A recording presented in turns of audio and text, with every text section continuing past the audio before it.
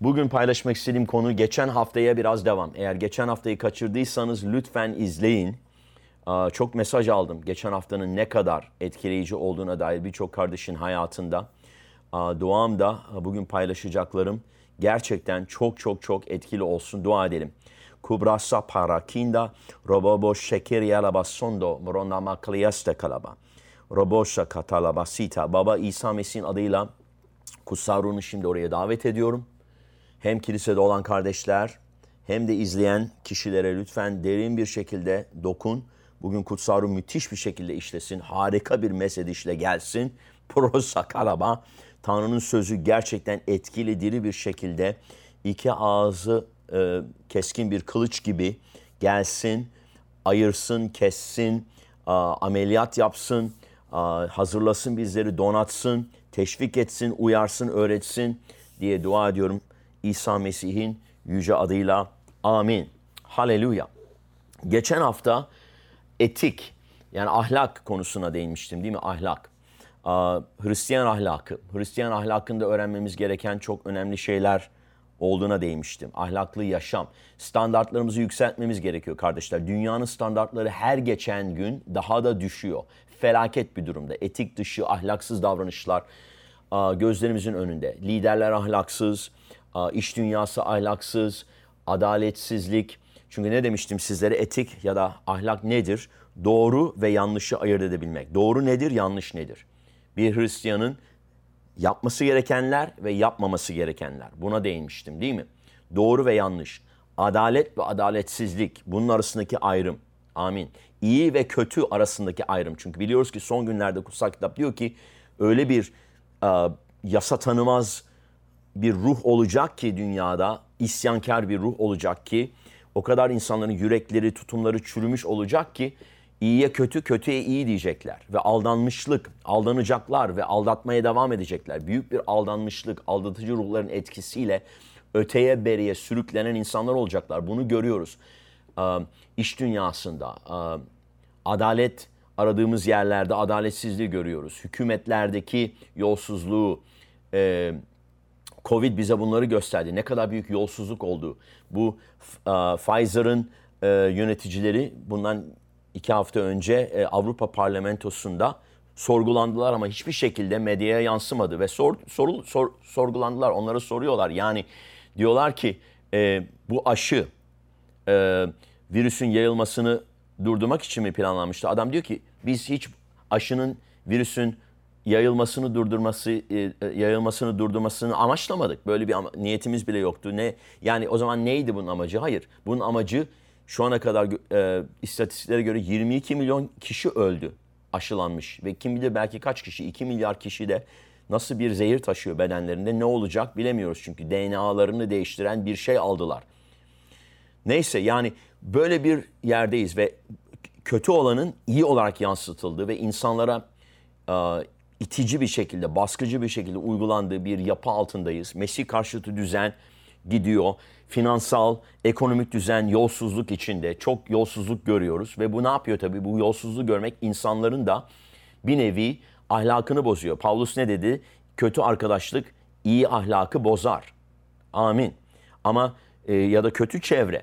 Bunları görenler için ne diyor kutsal kitapta? İsa'nın uyarısı son günlerde birçoklarının sevgisi soğuyacak. Sakın buna izin vermeyin kardeşler. Sevginizin soğumasına sakın izin vermeyin. Hatta sevgimizin soğuması yerine daha da çok sevgide olgunlaşmamız, sevgide derinleşmemiz gerekiyor. Bunun zamanındayız. Fakat şunu anlamamızı istiyorum. Ahlak konusunda en önemli şeylerden birisi de dilimiz. Bir Hristiyanın ahlaklı, Tanrı'yı hoşnut eden doğru şekilde. Çünkü doğru kişi imanla yaşayacaktır. İmanla yaşamak nedir? Buna hep değiniyorum. İmanla yaşamanın bir parçası da sadece inanmak değil, imanla konuşmak. Yani dilimiz hayatımızın bir dümeni, bunu biliyoruz değil mi? Bakalım Süleyman'ın özdeyişleri 18. bölüme gidelim ve 21. ayete bakalım. Süleyman'ın özdeyişleri Barasa katara, morosha kandara, borosa priya kalama sandalaba. Haleluya. Süleyman'ın özdeyişleri 18. bölüm ve 21. ayet. Birçoklarınızın bildiği bir ayet ama yine de ben tekrar edeceğim. Bilmeyenler işitsin, kulağı olan işitsin. Kutsal Ruh'un kiliseye söylemek istediği ne diyor? Dil ölüme de götürebilir. Yaşamada konuşmayı seven dilin meyvesine katlanmak zorundadır. Dilin bir meyvesi var. Ağzımızdan çıkan her söz bir tohum. Nasıl bir tohum ekiyoruz?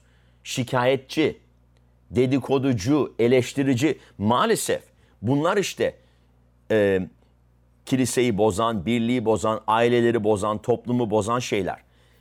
Kardeşler, ağzınıza dikkat etmeniz gerekiyor. Herkesten kendine pay çıkarmasını söyledim geçen hafta. Diliniz yakabilir, yok edebilir ya da şifa da verebilir, bina da edebilir. Yıkıcı mı, bina edici mi olacak ağzınızdan çıkan sözler? Unutmayın, sadece başkalarını değil, kendi hayatınızı da yıkabilirsiniz dilinizle. Ya da ne diyor? Bilginin dili diyor şifa getirir. Haleluya. Dilimizden şifa akmalı, dilimizden mesediş akmalı, dilimizden kutsama, bereket akmalı kardeşler. Ne diyor? Dil ölüme de götürebilir, yaşamada. Ölüme de götürebilir, yaşamada. Amin. Haleluya. Ya dil ya ölüme götürecek ya yaşama. Bakın yasanın tekrarı 30. bölüm 19. ayet. Yasanın tekrarı 30-19. Önünüze yaşamla ölümü, kutsamayla laneti koyduğuma bugün yeri göğü size tanık gösteriyorum. Yani yerde gökte yani nedir? Yerle neyi kastediyor burada? Doğal alem.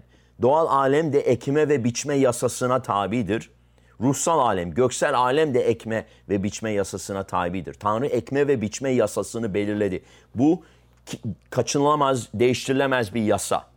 Beğensen de, beğenmesen de, istesen de, istemesen de, hoşuna gitse de, gitmese de, inansan da, inanmasan da ekme ve biçme yasası yürürlükte olan bir yasadır. Doğal alemde de yeri tanık gösteriyorum, göğü tanık gösteriyorum. Yersel olarak da, göksel olarak da her şey ekme ve biçme yasasına tabidir. Önünüze yaşamla ölümü, kutsamayla laneti koyduğuma. Bakın önümüzde iki seçenek var. Ne diyor? Dil yaşamada ölüme götürebilir. Görüyor musunuz? Ne diyor ondan sonra? Yaşamı seçin ki siz de çocuklarınıza yaşayasınız. Yani düşünebiliyor musun? Ve kutsal kitaba baktığın zaman eski antlaşmaya lanet, günahın laneti 4 nesle aktarılıyordu. Ama bereketin ya da doğruluğun bereketi daha doğrusu 1000 nesle aktarılıyordu. Düşünün yani. İsa'nın doğruluğu sayesinde 1000 nesil bereketlendi ki daha 1000 nesil bile olmadı İsa'dan beri. Bir nesil yaklaşık 40 senedir kutsal kitapta. Düşünün 1000 nesil. 4000 yıl bunu düşünecek olursanız. Haleluya. Yani ağzınızdan çıkan sözler sadece sizi değil çocuklarınızı, çocuklarınızın çocuklarını etkileyecek. Nasıl bir tohum ekiyorsunuz? Nasıl bir miras bırakıyorsunuz? Ne diyor? Doğru kişi çocuklarının çocuklarına bir miras bırakır. Nasıl bir miras bırakacağız? Bırakacağımız miras nedir? Ağzımızdan çıkan sözler ne kadar önemli? Maalesef kiliseleri, aileleri, toplumları, ilişkileri yok eden yegane şey dilden çıkan sözler. Ölüm mü, yaşam mı? Bereket mi, lanet mi? Ne diyor? Yaşamı seçin. Yani bu seçimi nasıl yapıyoruz? Haleluya, ben yaşamı seçiyorum da olmuyor. Ben yaşamı seçiyorum deyip de ondan sonra çıkıp da sabahtan akşama kadar abuk subuk şey konuşuyorsan, dedikodu yapıyorsan, eleştiriyorsan, pastörü yemek için yiyorsan, kardeşleri kahvaltıda yiyorsun, hizmet edenleri öğlen yemeği yiyorsun, bilmem kim akşam yemeğini yiyorsun. Ne diyor? Birbirinizi yiyip bitirmeyin. Yani dil çok önemli ve bugün bazılarınızın tövbe etmesi gerekiyor. Söylediği laflar için, söylediğiniz sözler için. Eve gittiğin zaman çocuklarınıza konuştuğunuz sözler, kocanıza karşı konuştuğunuz sözler, karınıza, eşinize karşı konuştuğunuz sözler, kilisenize karşı konuştuğunuz sözler, kilisede hizmet eden kardeşlere, pastörlere karşı konuştuğunuz sözler. Yani ağzınızdan çıkan sözlere dikkat edin. Kendi yaşamınız hakkında, finansal konularda neler söylüyorsunuz? Finansal konularda hayatınızda neler söylüyorsunuz? Yani bunların hepsi çok önemli. Dil, ölüme de yaşamada. Ne diyor? Önünüze 2 seçenek koyuyorum. Ve bu seçeneği aslında nasıl yapıyorsun? Burada yapmıyorsun. Burada da yapmıyorsun. Burada yapabilirsin. Ama ne diyor? Ağız yürekten taşanı söyler. İşte duyurduğumuz iman sözü budur. Yüreğinde iman ediyorsun ama ağzınla açıklıyorsun, ikrar ediyorsun. O zaman kurtuluyorsun. İşte hayatımız için aynı şey geçerli. İnsanlar seçimi yüreğinde yaptığını söylüyor. Ben İsa'yı seviyorum yüreğimde. Ben yüreğimde seçtim bilmem ne şu bu diyor. Ama ondan sonra ağzından çıkan sözler uymuyor. Ne diyor? Tanrı sözü sana yakındır. Ağzında ve yüreğindedir. Yani sadece yürekte inanmak yetmiyor. Yüreğinde seçimi ben yaşamı seçtim, bereketi seçtim. Okey. O zaman ağzından çıkan sözlerle duyalım. Şikayet ediyorsun. eleştiriyorsun, dedikodu yapıyorsun. O zaman ne yapıyorsun? Hem kendi yaşamını hem başkalarını bereketleyeceğine lanetliyorsun. Bereket konuşmalıyız, yaşam konuşmalıyız. Birbirimize karşı sevgi konuşmalıyız. Sevgi sadece bir duygu değil. Sevgi sadece bir seçenek de değil. Sevgi sözlerle ifade edilen şeylerdir. Amin. Kardeşler devam ediyoruz. Yakup'a gideceğiz. Evet, Yakup, belki biraz gürültü geliyor, temizlik yapıyorlar. Onu şey yapmayın. Bilmiyorum, belki duymuyorsunuz. Neyse, Yakup 3. bölüme gideceğiz. Tabii Yakup 3. bölüm dil hakkında neler neler söylüyor. Bakın kardeşlerim diyor. Biz öğretmenleri daha titiz bir yargılamadan geçeceğini biliyorsunuz. Bu nedenle çoğunuz öğretmen olmayın. İşte birçok insan öğretmek istiyor ama sadece kafa bilgisi öğretmek yeterli değil. Kutsal kitap okuluna gittim, bir sürü şey öğrendim, onları öğreteyim. Hayır, öğrettiğini yaşamak zorundasın. Tanrı seni sorumlu tutacak. Öğrettiğini yaşamıyorsan yargılanacaksın. Amin. Çünkü ağzından çıkan söz, öğrettiğin şeyle sen de bağlısın. Öğrettiğin şeyi yapmıyorsan ikiyüzlü oluyorsun. Ve öğrettiğin söz, ağzından çıkan söz senin yüreğini cızlatacak. Senin vicdanını rahatsız edecek. O öğrettiğin sözü uygulamıyorsan. O yüzden ilk önce uygulayıcı olmalıyız. Zaten bir önceki bölümde Yakup da dediği gibi sözü sadece işitenler değil, uygulayanlar olun. Amin. Ne diyor? Çünkü hepimiz çok hata yaparız. Sözleriyle hata yapmayan kimse bütün bedenini de dizginleyebilen yetkin bir kişidir. Yani hatasız kul var mı? Hata yapmayan hiç var mı? Ben hata yaptım. Hata yapmayan var mı? Hata yapmayan varsa hemen kilisenin pastörünü devredeceğim size. Mükemmelsin İsa, lütfen gel. Pastör İsa, Nehir Kilisesi'nin pastörü o. Haleluya. Hepimiz hata yaparız. Ama bakın ne diyor? Sözleriyle hata yapmayan kimse bütün bedenini de dizginleyebilen yetkin bir kişidir. Demek ki yetkinliğe, yani ruhsal olgunluğa giden yol dili dizginlemek. Bir kişinin gerçekten ne kadar ruhsal olup olmadığını dili belirler. Amin. Çünkü bazıları böyle ruhsal gezer, ruhsal görünmeye çalışır. Ama aslında o sadece dindarlıktır. Hayır, gerçek ruhsallık ağzından çıkan sözlerle belli olur. Ve sözünle hata yapmazsan ne diyor? Hayatın yetkin, mükemmel olabilir. Sözler ne kadar önemli. Sözler ne kadar önemli. Hayatının yönünü belirliyor o sözler. Haleluya. Devam edelim. Bakın ondan sonra ne diyor? Bize boyun eğmeleri için atların ağzına gem vururuz. Biliriz faytonları. Birçok yerde bilmiyorlar ama biz İstanbul'da biliriz. Hala görüyoruz. Atlı arabalar, işte gidiyorsunuz adalara, orada atlı arabaları görüyorsunuz, faytonları, işte ağzına gem vuruyorlar atların. Onları kontrol edebilmek için, değil mi? Böylece bütün bedenlerinde yönlendiririz. Böyle çekersin, o dizginleri döner. Böyle çekersin, böyle döner, ama bütün atın bedeni döner ve hatta bütün araba dönmeye başlar. Fayton dönmeye başlar, değil mi? Yani yönünü değiştirebiliyorsun. Ağzına koyduklarımız gemle, yani ağız, dil. Düşünün diyor, gemilerde o kadar büyük olduğu, güçlü rüzgarlar tarafından sürüklendiği halde, ki İstanbul'da gemileri de biliyoruz. Boğazımız var, Marmara Denizimiz var. Bazılarınız vapurla gelip geliyorsunuz vesaire. Yani o kocaman gemi, devasa, milyon tonluk tankerler geçiyor Boğaz'dan. Bir tane adam küçücük bir resmen dümenle o milyon tonluk devasa çelikten yapılmış gemiyi yönlendirebiliyor. Düşünün, gemilerde o kadar büyük olduğu, güçlü rüzgarlar tarafından sürüklendiği halde dümencinin gönlü nereye isterse küçücük bir dümenle o yöne çevirirler. Küçücük bir dümenle. Eskiden böyle yuvarlak dümenlerle çevirirlermiş. Şimdi artık böyle elektronik, dijital dümenler bile var. Joystick dedikleri, işte her neyse, böyle çevirebiliyorsun. Yani düşün, koskoca gemiyi küçük bir dümenle yönlendirebiliyorsun. Bunun gibi dil de bedenin küçücük bir üyesidir. Küçük bir üye. Amin. Ama büyük işlerle övünür. Düşünün, küçücük bir kıvılcım koca bir ormanı tutuşturabilir. Türkiye'de sürekli orman yangınları duyuyoruz. Bir kıvılcım hektarlarca alan yanıp gidiyor. Düşünün. Dil de bir ateş. Bedeninizin üyeleri arasında büyük bir kötülük dünyasıdır.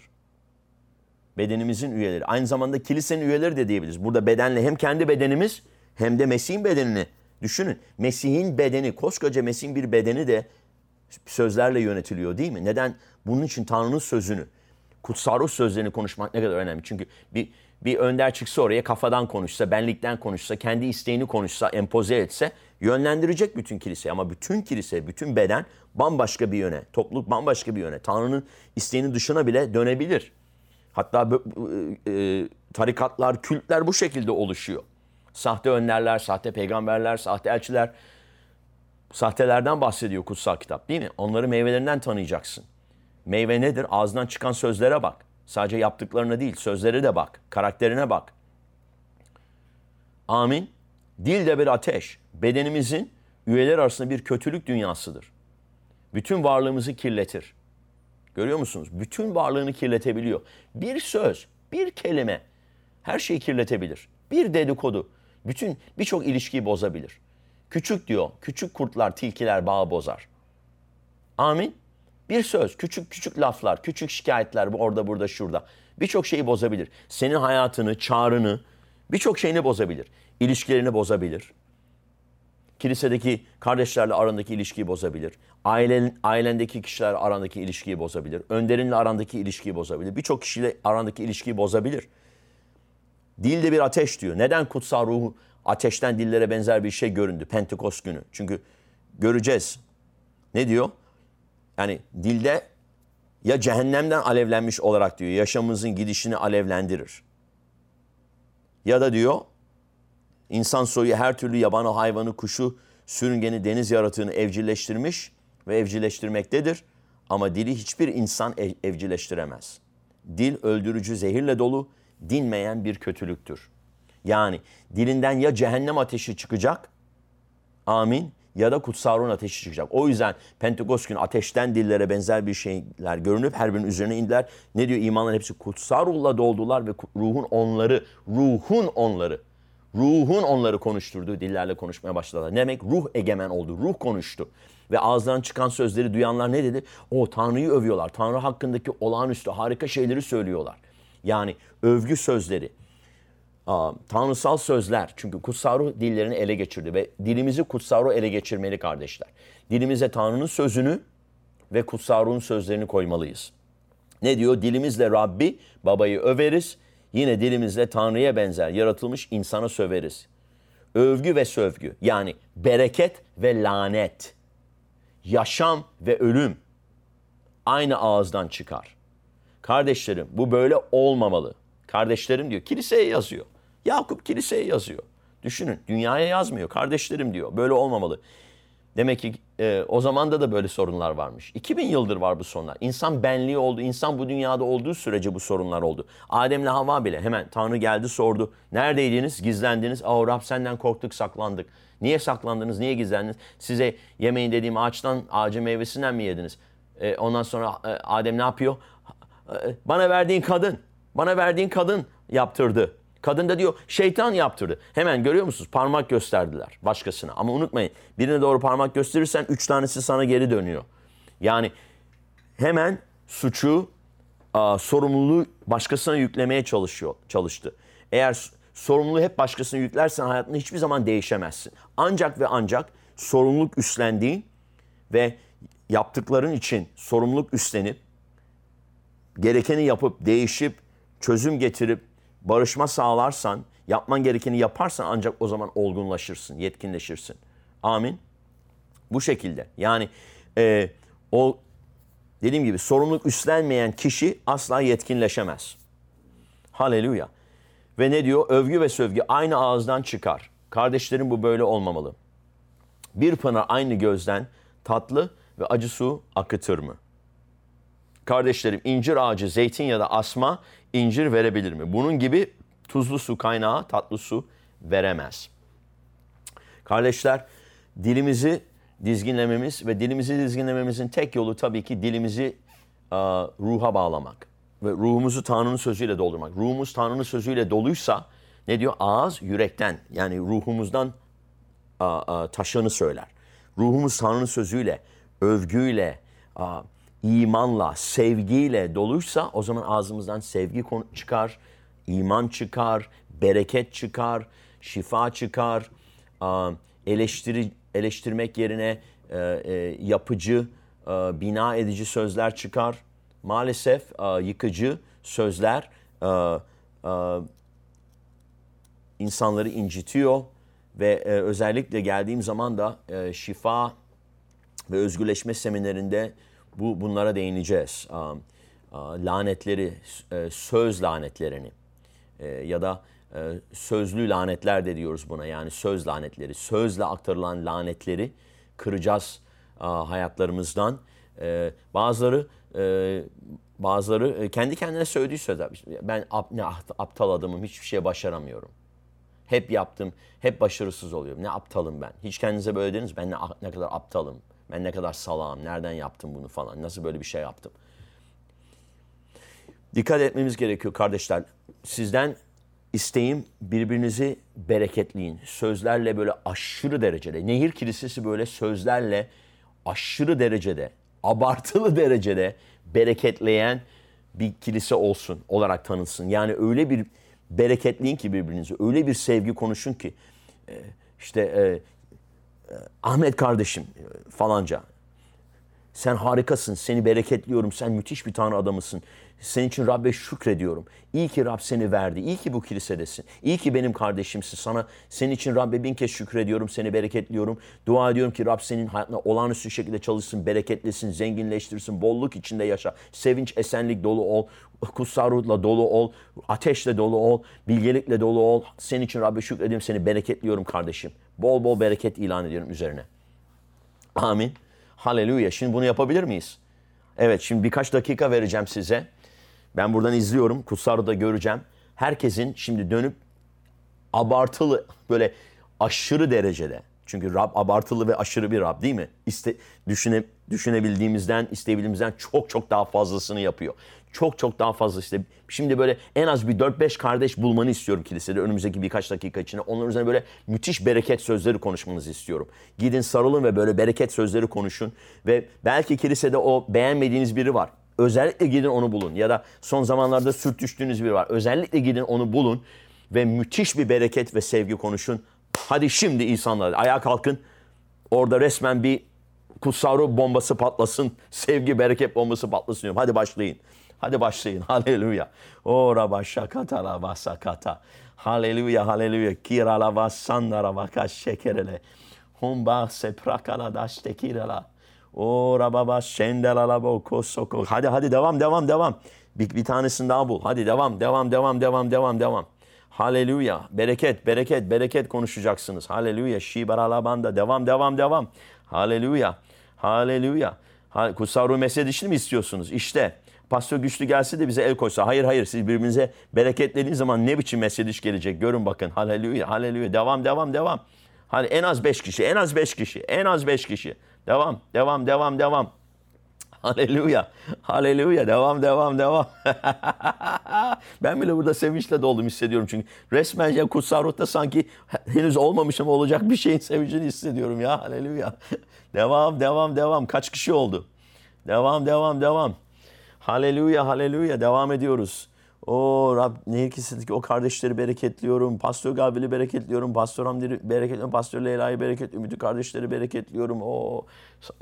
Sana şükrediyorum oradaki harika kardeşlerimiz için, harika önderlerimiz için, harika bütün değerli hizmet eden kardeşlerimiz için sana şükrediyorum Rab. Onları bol bereketle, başlarının tepesi ayaklarının ucuna kadar bereketle, başlarının tepesi ayaklarının ucuna kadar dolup taşan bereketle zenginleştir. Banka hesapları dolsun taşsın, cepleri dolsun taşsın, evleri hazinelerle dolsun taşsın, onları evlerle bereketle, arabalarla bereketle, işlerini bereketle, çocuklarını bereketle, ellerine koydukları her işte bereketle diye dua ediyorum. Ya Rab, haleluya. O Rabba şakata Rabba noko robo şikiti, liba Rabba okoro, devam. Haleluya, 2 kişi daha bul. Haleluya. Amin.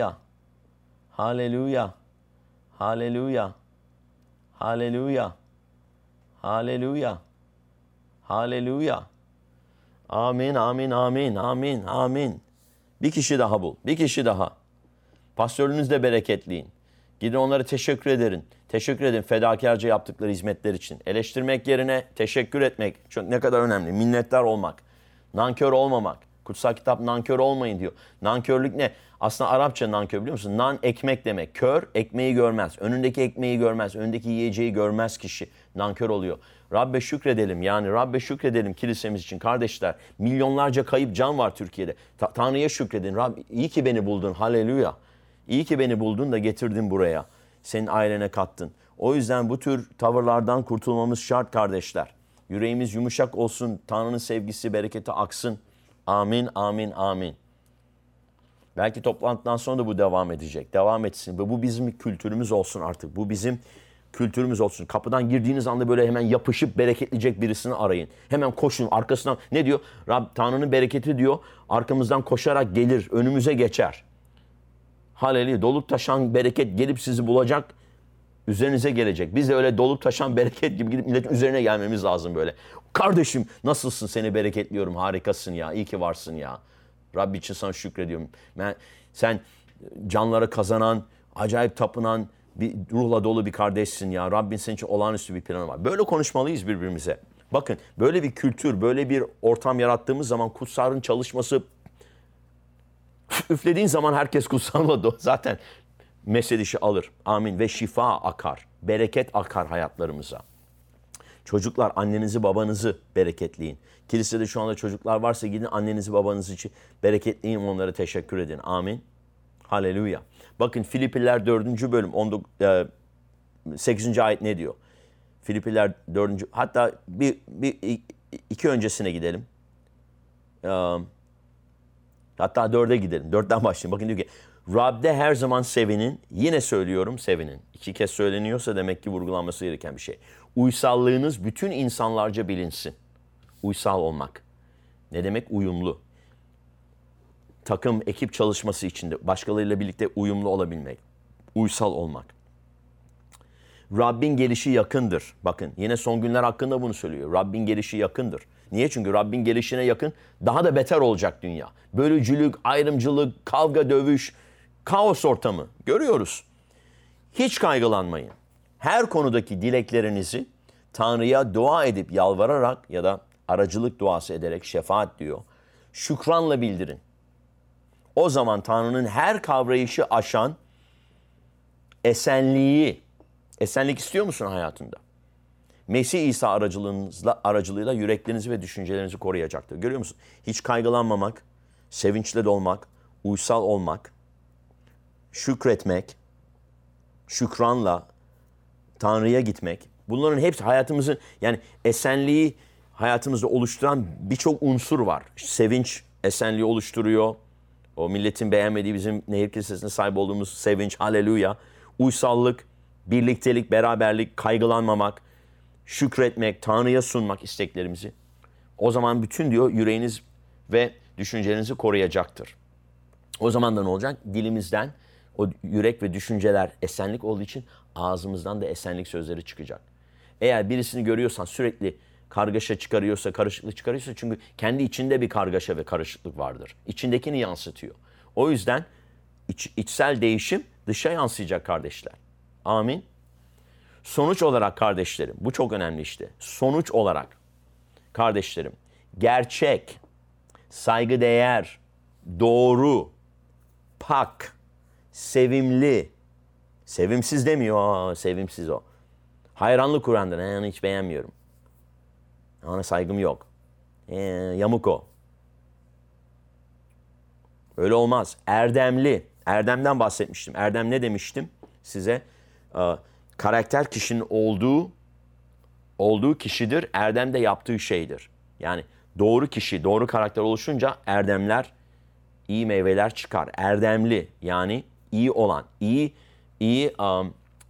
sadece tabii iyi olan değil de iyi davranış, iyi eylem, doğru eylem, amel de diyebiliriz. Amel. Tabii biliyorsunuz din iyi ameller yaparak millet cennete gideceğini düşünüyor ama biz burada değiştiğimiz zaman iyi ameller yapıyoruz. Karakter oluşunca, olgunlaşınca Rab'de iyi ameller çıkıyor. Erdem budur işte. Erdem iyi amellerdir. Erdemli ve övülmeye değer. Ne varsa, sövülmeye demiyor. Övülmeye değer ne varsa onu düşünün. Benden öğrendiğiniz, kabul ettiğiniz, işittiğiniz, bende gördüğünüz ne varsa onu yapın. O zaman esenlik veren Tanrı sizinle olacaktır. O zaman esenlik veren Tanrı sizinle olacaktır. İşte esenlik veren Tanrı'nın bizimle olmasını istiyorsak ne yapacağız? Esenlik veren Tanrı'nın bizimle olmasını istiyorsak Tanrı'nın sözüne göre düşüncelerimizi, yüreğimizi korumamız, ama bunların hepsi dil. Dil ne kadar önemli. Dil yön veriyor. Dil bir kiliseyi yakabilir. Ben dedikoduların, yalan dolan, kavga dövüşün kiliseleri yakıp yok ettiğini bile gördüm. Buna izin vermeyeceğiz. Hiçbir zaman Nehir Kilisesi'nde. Oluyor. Yani her kilisenin, her ailenin, her toplumun sıkıntıları olur, gelir geçer. Yani mükemmel topluluk olmaz, mükemmel önder de yoktur. Ben mükemmel değilim. Ben de bir insanım. Hepimiz insanız. Amin. Ne diyor? Hepimiz hata yaparız. Ama dilimizi dizginlersek o zaman daha yetişkin, olgun insanlar olabiliriz ve olgunluğa doğru gitmemiz gerekiyor. Tabii ki bir bebeğin, bir çocuğun henüz dilini tam olarak dizginlemesini bekleyemezsin. Hata yapar. Çocuklar daha çok hata yapar. Aynı zamanda ne diyor? Ne kadar çok konuşursan o kadar hata yaparsın. Sözlerin çokluğunda günah çoğalır. O zaman ne demektir? Fermuarı çekeceğiz. Daha az konuşacağız. 2 kulağımız var işitmek için, konuşmak için bir ağzımız var. Demek ki konuşmaktan çok 2 kat dinlememiz lazım. Bazı kardeşler maalesef laf dinlemiyor. Konuşuyorum, öğretiyorum, anlatmaya çalışıyorum. Dinlemiyor. Sanki kulağı tıkalı, yüreği tıkalı. Bu gururdur. Bunun da değişmesi lazım. Böyle olamazsın. Böyle olursan kutsal ruh seni yönlendiremez. Ondan sonra diyor ki ama ben kutsal ruhu takip edeceğim. Ama önderini takip etmiyorsun. Fark etmiyor musun? Dinlemediğin önder aslında kutsal ruhun sana konuşması. O zaman sen bana nasıl dersin ki kutsal ruh sesini işitmek istiyorum ama pastörü dinlemeyeceğim. O kardeşi dinlemeyeceğim. Uyarılar geliyor ama dinlemiyor. Boyun eğmiyor. Tanrı'ya bağımlı olun. İblise karşı direnin o zaman sizden kaçacaktır. Tanrı'ya bağımlı olmak. İlk adım. Tanrı'ya bağımlı olmayan iblise karşı direnemez. O yüzden birçok imanlının Mesih Hristiyan hayatında direnç yok. İblise karşı direnç yok. İblise karşı direnecek güç, yetki yok. Niye? Çünkü Tanrı'ya boyun eğmiyorlar. Tanrı'nın sözüne boyun eğmiyorlar. Tanrı'nın sözüne boyun eğmedikleri için de kutsal ruha da boyun eğmiyor. Diyor ki ben kutsal ruhu takip edeceğim ama okuduğun sözü uygulamıyorsan, okuduğun sözü takip etmiyorsan nasıl kutsal ruhu takip edeceksin? Amin. Bunların hepsi önemli şeyler kardeşler. Olgunlaşma, Rab yolunda büyüme, bunlar hepsi Tanrı'nın sözüne göre çok çok önemli konular. Ve gördüğümüz gibi o uyum, bir kere bedenin bir üyeleriyiz. Bireyselcilik olamaz. Bireysellik varsa imanlının hayatında kutsal ruhun ondan tövbe etmesi lazım. Bireysel zihniyetten, bireysel amaçlardan, bireysel niyetlerden tövbe etmesi lazım. Çünkü biz burada bir takımın parçasıyız, bir bedenin parçasıyız. Takım oyunu bu. Futbol bir takım sahaya bir tane futbolcuyla çıkarsa 11'e karşı biter olay. Olay hemen anında biter. Daha 5 dakika olmadan 10-0 biter yani. Takım oyunu. Değil mi? Ondan sonra bakıyorsunuz işte mesela bir takıma bir sürü para harcıyor. 11 tane as oyuncu topluyor ama birlikte oynayamıyorlar. Adam 100 milyar euro harcamış. 100 milyon euro harcamış. Almış efsanelerle, starlarla dolu takımı kurmuş. Gidiyor mahalle takımına yeniliyor. Ya da işte ne bileyim 2. lig takımına yeniliyor. Onların bütçesi belki 1000 euro. Çünkü birlikte çalışamayan, birlikte hareket edemeyen tek 11 değil 1 gibi hareket etmesi lazım o futbol takımının. Kilisede bireyseller değil, bir olarak hareket etmesi lazım. İstanbul Nehir Kilisesi 1. Ruh 1'dir, kilise 1'dir, beden 1'dir. Biz biriz. Bireyselliğe yer yok. Hepimiz birbirimizin üyeleriyiz. Değil mi? 1. Korintiler 12. bölüm bize beden hakkında öğretiyor ve ne diyor? 12. ayet 12. Beden bir olmakla birlikte birçok üyeden oluşur ve çok sayıdaki bu üyelerin hepsi tek bir beden oluşturur. Mesih de böyledir. Dediğimiz gibi çok üyemiz var kilisede, çok kişiler var ve evet daha önce de geçen hafta da söylediğim gibi yani farklı kültürler, farklı geçmişlerden insanlar, çok uluslu bir kiliseyiz, çok renkli bir kiliseyiz, beyaz, siyah yani çok esmer yani ince uzun yaşlı, genç fark etmiyor. Mesih'te bunların hepsinin eriyip gitmesi gerekiyor. Yani amin. O yüzden o şekilde de bakmamalıyız. Türk, Afrikalı, Türkmen, Kürt, Ermeni, Süryani, böyle bir ayrım olamaz. Hepimiz bir beden olarak bedeniz. Çok sayıdaki bu üyelerin hepsi de bir beden oluş. Bakın ne diyor? Bir beden. Nehir kilisesi bir bedendir. Oluşturur. Mesih de böyledir. Mesedişin, mucizelerin, bereketin, şifanın, finansal refahın, bolluğun, zenginliğin akmasını istiyorsak bir olmamız lazım. Sadece kendi bireysel çabanla zenginleşemezsin. Bir bütün var çünkü toplu mesediş bireysel mesedişten daha çok daha kat daha yüksektir. Ne diyor? Bir kişi 1000 kişiyi alt ederse 2 kişi 10.000 kişiyi alt edebiliyor. Düşünün. Gücümüz çoğalıyor birliği ve beraberliği koruduğumuz zaman. Ve içinde bulunduğumuz ülkede Mesih imanların sayısal olarak azınlıkta, ruhsal olarak çoğunluktayız İsa Mesih'in adıyla. Amin. Biliyorsunuz bizimle birlikte olanlar onlardan daha fazla ruhta ama yani sayısal olarak azınlık, sayısı az olan imanların az olduğu bir ülkede birbirimizi kollamak, bereketlemek zorundayız. İblisin bölücü işlerine izin vermeyelim. 96 yılında Türkiye'ye geldim. İnanılmaz derecede. Ne kadar çok kilise arası çekişme, imanlar arası çekişme. Çünkü niye? Hep bunlar olgun olmamaktan kaynaklanıyor. Çocuksuluktan. Ama ne diyor? Olgun oldum, çocuksu şeyleri bıraktım. Amin.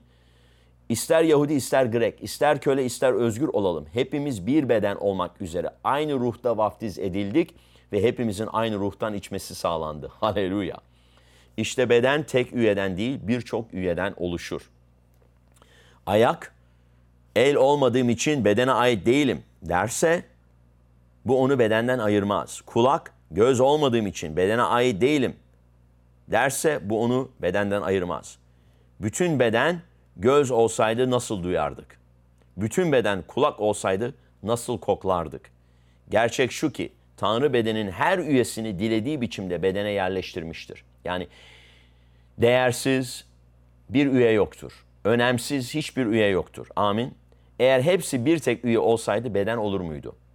Bireysel olamaz. Gerçek şu ki çok sayıda üye ama tek beden vardır. Göz ele sana ihtiyacım yok ya da baş ayaklara size ihtiyacım yok diyemez. Amin. Böyle bir tutum varsa hemen anında tövbe edilmesi lazım. Tam tersine bedenin daha zayıf görünen üyeleri vazgeçilmezdir. Niye biliyor musun? Niye biliyor musun?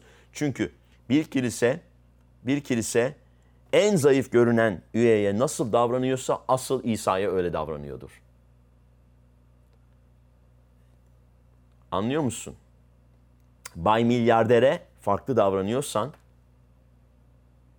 bayan fakire oranla, o zaman aslında tam bir ikiyüzlülüktür. Çünkü aslında aramızdaki en zayıf görünene nasıl davranıyorsak kilisemizin sevgi seviyesi odur.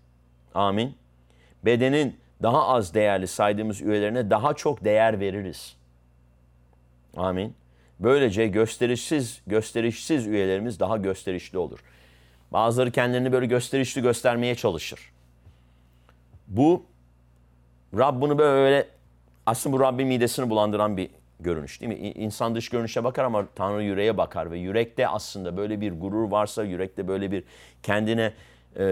kendini göstermek, pay çıkarmak, çıkarcılık varsa o zaman Rab böyle bir tutumdan kutsal kitap diyor ki iğrenir. Amin.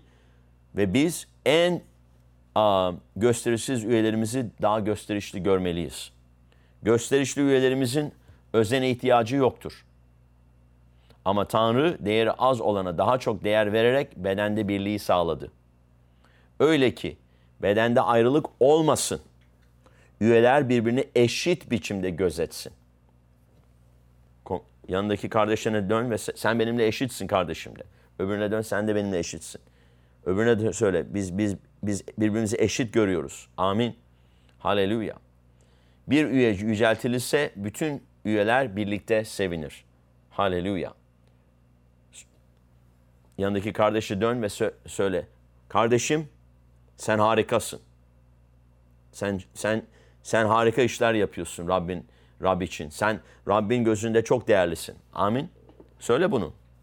Bunu söylediğin zaman ne oluyor? Sevinç geliyor. Sizler Mesih'in bedenisiniz. Bu bedenin ayrı ayrı üyelerisiniz. Amin. Birbirinin ayrı ayrıyız ama bir bedenin üyeleriyiz ve birlikteyiz. Bunu asla unutmamalıyız. Tanrı'nın sözü budur. Amin. Birliktelik budur. Ellerimizi kaldıralım. Haleluya. Şikarala banda sapakara dendela boşotora banka. Rab kutsarın ateşi için sana şükrediyorum. Şu anda Rab bazı tutumları, bazı tavırları senin önüne getirmesi gerekenler varsa senin önüne geliyorlar. Tövbe etmesi gereken şeyler varsa tövbe ediyorlar. Yüreklerindeki yanlış tutumlar varsa onu senin önüne getirenler var. Şu anda Rab teşekkür ediyoruz. Şu anda bizi izleyenler de var. Kiliseye gitmeyenler var. İzlemeyi seçiyorlar. Ama eğer kardeşim, eğer belki sadece canlı yayında izliyorsun, internetten izliyorsun ama kiliseye gidebilecek, özellikle Nehir Kilisesi'ne gelebilecek durumun varsa gelmen gerekiyor. Tanrı sana böyle buyuruyor. Kendini bedenden ayıramazsın. Evde oturup da evin rahatlığında ben internetten izleyeyim.